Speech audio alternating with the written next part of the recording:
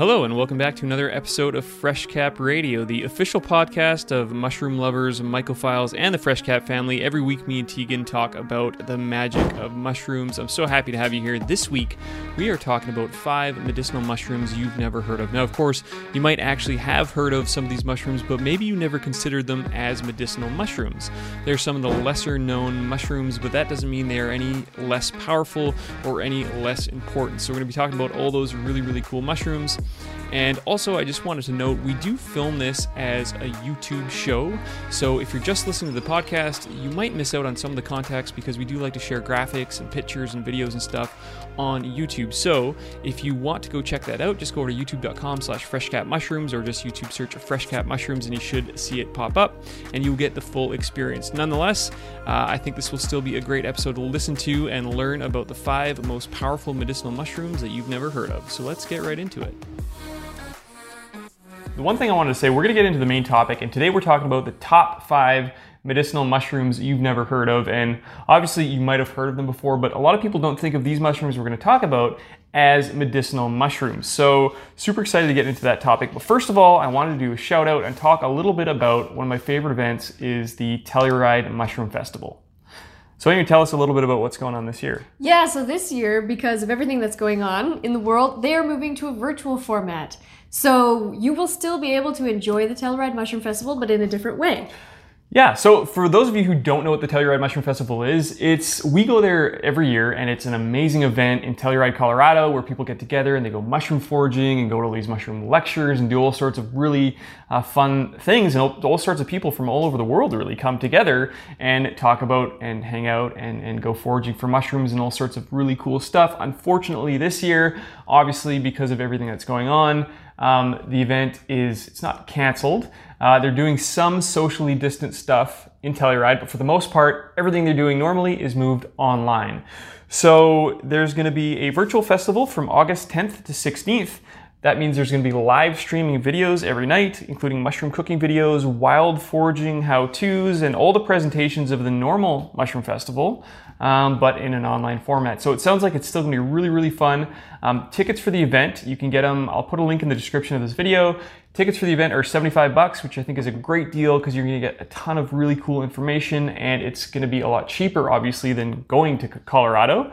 And if you've never been to the festival, it might be a really good way to kind of get a taste for what it's all about. Mm-hmm. So the other thing I'll say is there's something called the Mighty Networks. So you can kind of think of it like a Facebook, but just for the Telluride Mushroom Festival, where people can get together and network and talk about mushrooms and all sorts of cool stuff going on there. And that one's totally free. So I'll put the link to the Mighty Networks as well.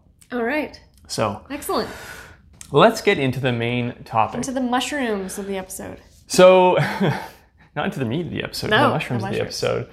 So, as we started talking about lots last week and the week before, there's a lot of mushrooms that are kind of medicinal mushrooms and gourmet mushrooms. And the more we start talking about this, the more we realize that that line between medicinal mushrooms and gourmet mushrooms kind of gets more and more blurred, because mushrooms of all types have all sorts of wonderful benefits. So some of the ones we're going to talk about today do also have that medicinal mushroom, gourmet mushroom combination. Yeah, and you might not know them as functional or medicinal mushrooms. You might just recognize them as something you would see at the grocery store or something maybe you've never even heard of. So this will be a really interesting, quick dive into a few of these mushrooms that are commonly eaten, but also have these functional benefits. So the first mushroom that we want to talk about today is enoki, or Enokitake.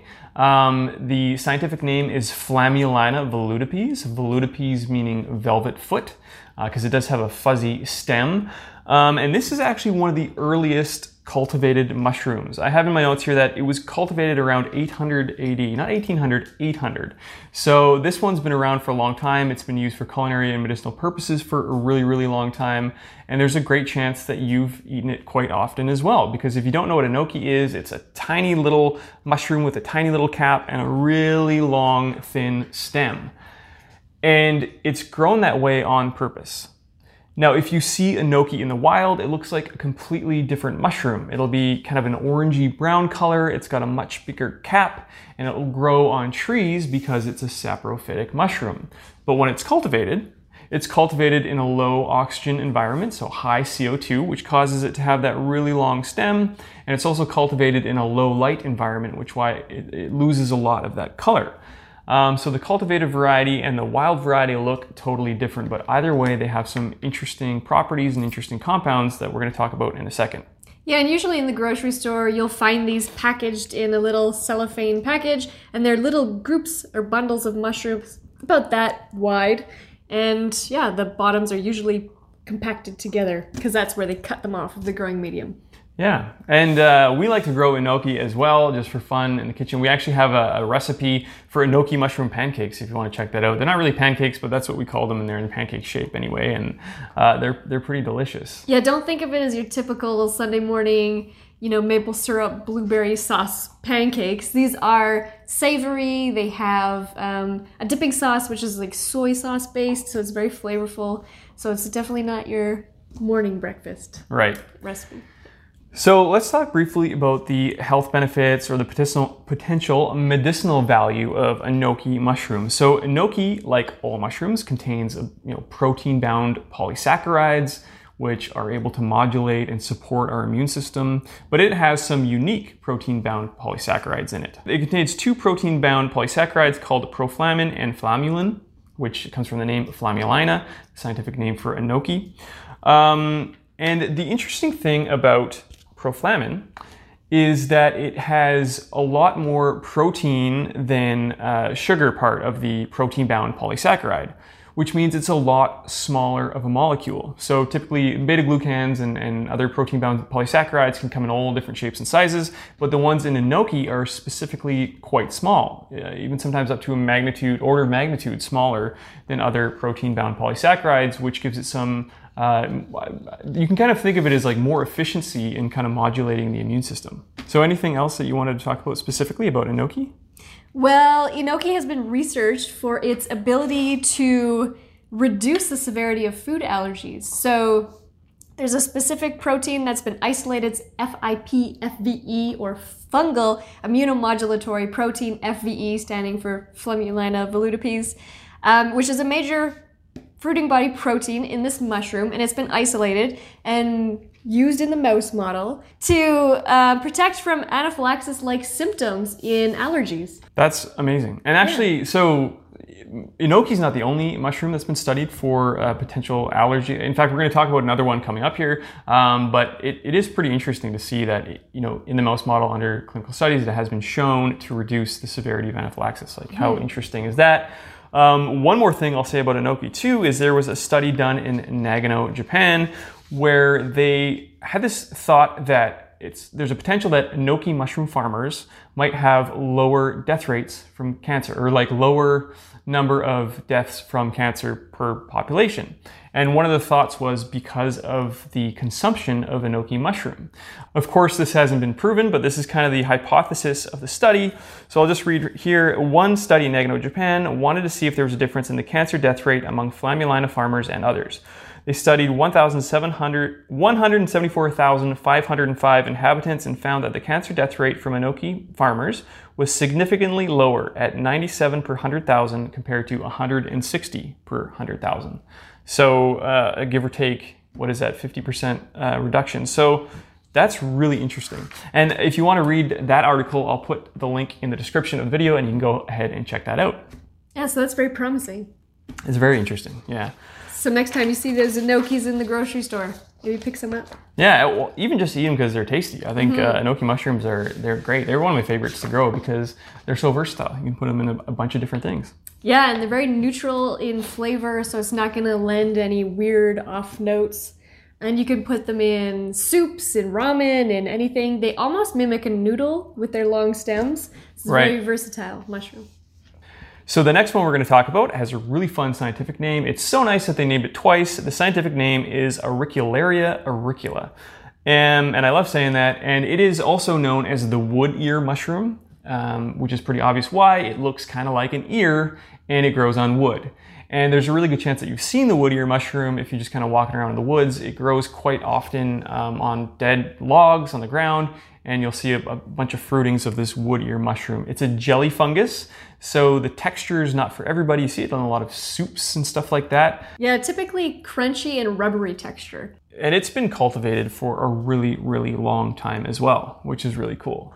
So just kind of briefly, let's talk about what are some of the health benefits or the potential health benefits or the potential medicinal value of wood ear mushroom. Right. Well, the wood ear mushroom shows strong antioxidant properties, and this also correlates to its ability to be cardioprotective. So again, this is another one that you would probably not see a powdered extract or something like that. Or even in the grocery store. Yeah, I guess it depends where you are, because you can find dried wood ear mushrooms, and I've seen them in a lot of like Asian cuisine. You see them at hot pots a lot of the time when you go there, they'll have them. And yeah, to be honest, they're not my favorite. They're a little chewy, but a lot of people really do like them. So that's Auricularia auricula. So there you go. Really fun. And also another one of the most anciently cultivated. It's been cultivated for a really long time. I don't have the number here, but like 1,000 years or so. So it's not a newcomer. What's the next mushroom, Tegan? I'll bring it close to the screen. This is Tremella. So the next mushroom we wanted to talk about today is Tremella fusiformis. This is another jelly fungus. It is an incredibly beautiful mushroom. When you see it growing, it just grows in these perfect kind of, what do they look like? Like a sponge or something, right? And Tremella fusiformis is kind of known as, well, a lot of people just call it Tremella, but it's also kind of known as the beauty mushroom because a lot of people use it for skin health and for its potential anti-aging properties. But one of the most interesting things about Tremella is how it grows. For the longest time, it was a total mystery. People would find it in the wild, people would try to cultivate it, and nobody could really figure it out until people realized that Tremella is actually a parasitic mushroom. And instead of being parasitic on living trees or on animals like cordyceps, for example, or insects like cordyceps, I should say, Tremella is parasitic to another fungus. So what it does is, so in order to grow Tremella, you need to inoculate the log with both Tremella, but also another species that the Tremella parasitizes. And once it parasitizes it, then it's able to fruit, and you can harvest it and enjoy it. And again, this is another one that you'll see as a culinary mushroom and also as a medicinal mushroom. And out of all the ones we're going to talk about today, Tremella, you actually can find powdered extracts of it. Yep. You might see it in beauty products. Mm-hmm. Commonly in beauty products. Yep. Yeah. And what are some of the reasons behind why it's in beauty products or why it's considered the beauty mushroom? It is used for its ability to retain moisture in the skin and also heal skin. So yeah, Tremella fusiformis, I've actually even seen this one in a beverage, and it's really cool. It's like a bottled drink, and it's got a Tremella floating around in it, and it's pretty darn tasty. Now, is it a whole Tremella or chopped up into little bits? It looks like a whole Tremella. It probably isn't, but maybe chunks of it? It's probably chunks, and it expands a little bit. But yeah, seeing these grow is just absolutely wonderful. So Tremella is a really interesting mushroom, and I think actually you're going to start to see a lot more Tremella around because of all the potential anti-aging benefits and all the other cool stuff that it's being used for. Yeah, skin health, nourishing the brain, lots of benefits.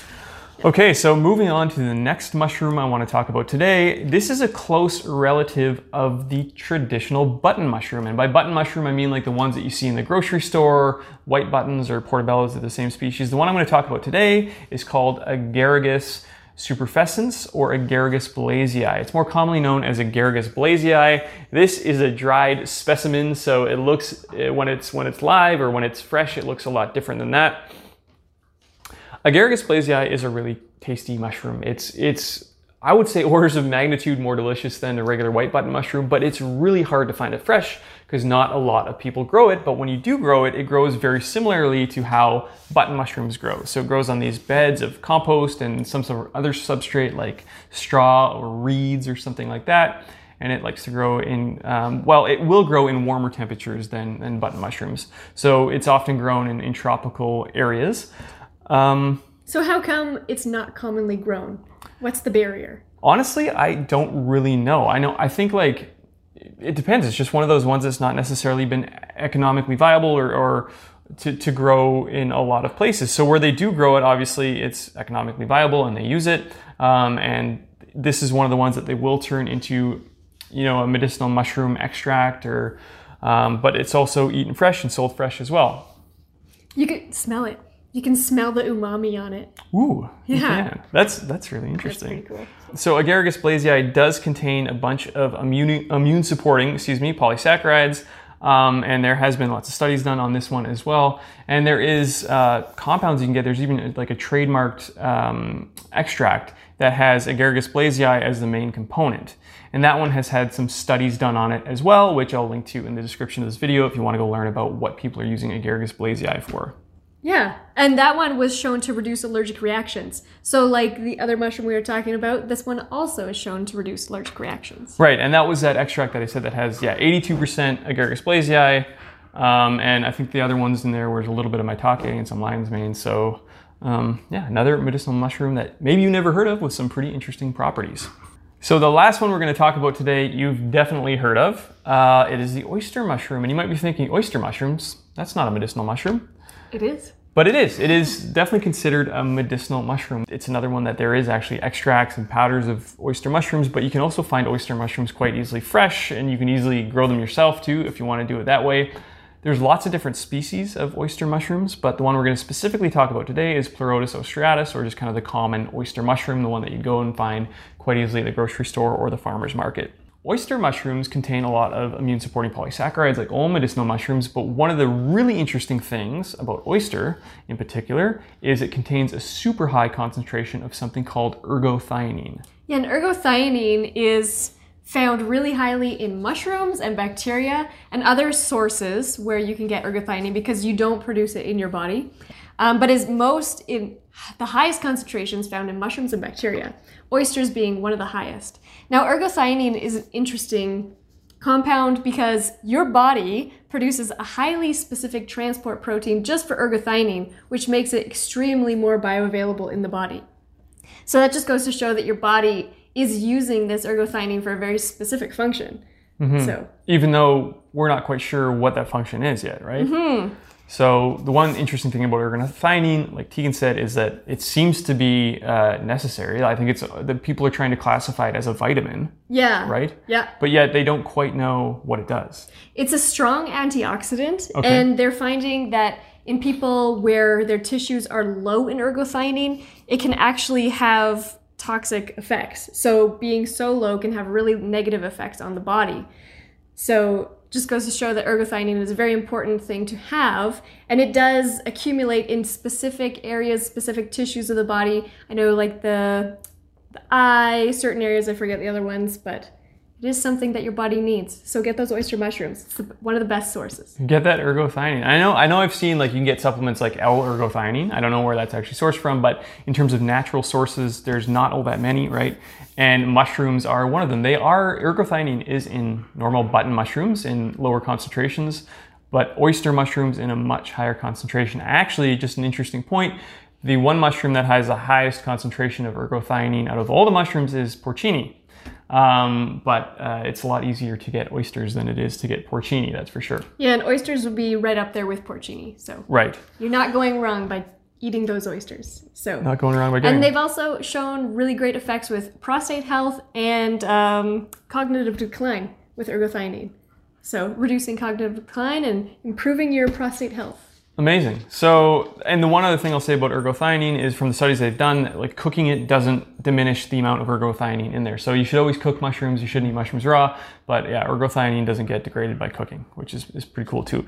The one last thing I'll say about oyster mushrooms is that they've also been studied for their ability to help with cholesterol, especially in animal studies showing Pleurotus ostreatus, or just a typical oyster mushroom, having the ability to produce improvements in blood lipid levels at 5% of the diet. So, yeah, I'm sure there's lots more research that needs to be done, but oyster mushrooms contain some very specific compounds that are good for potentially controlling cholesterol levels.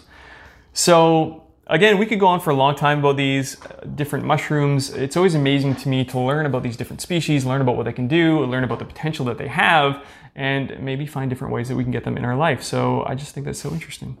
Yeah, so next time you're at the grocery store, look for those enokis, look for those oysters, and maybe see if you can find some tremella.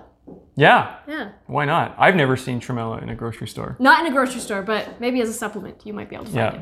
Yeah. Seen them in a restaurant Or before.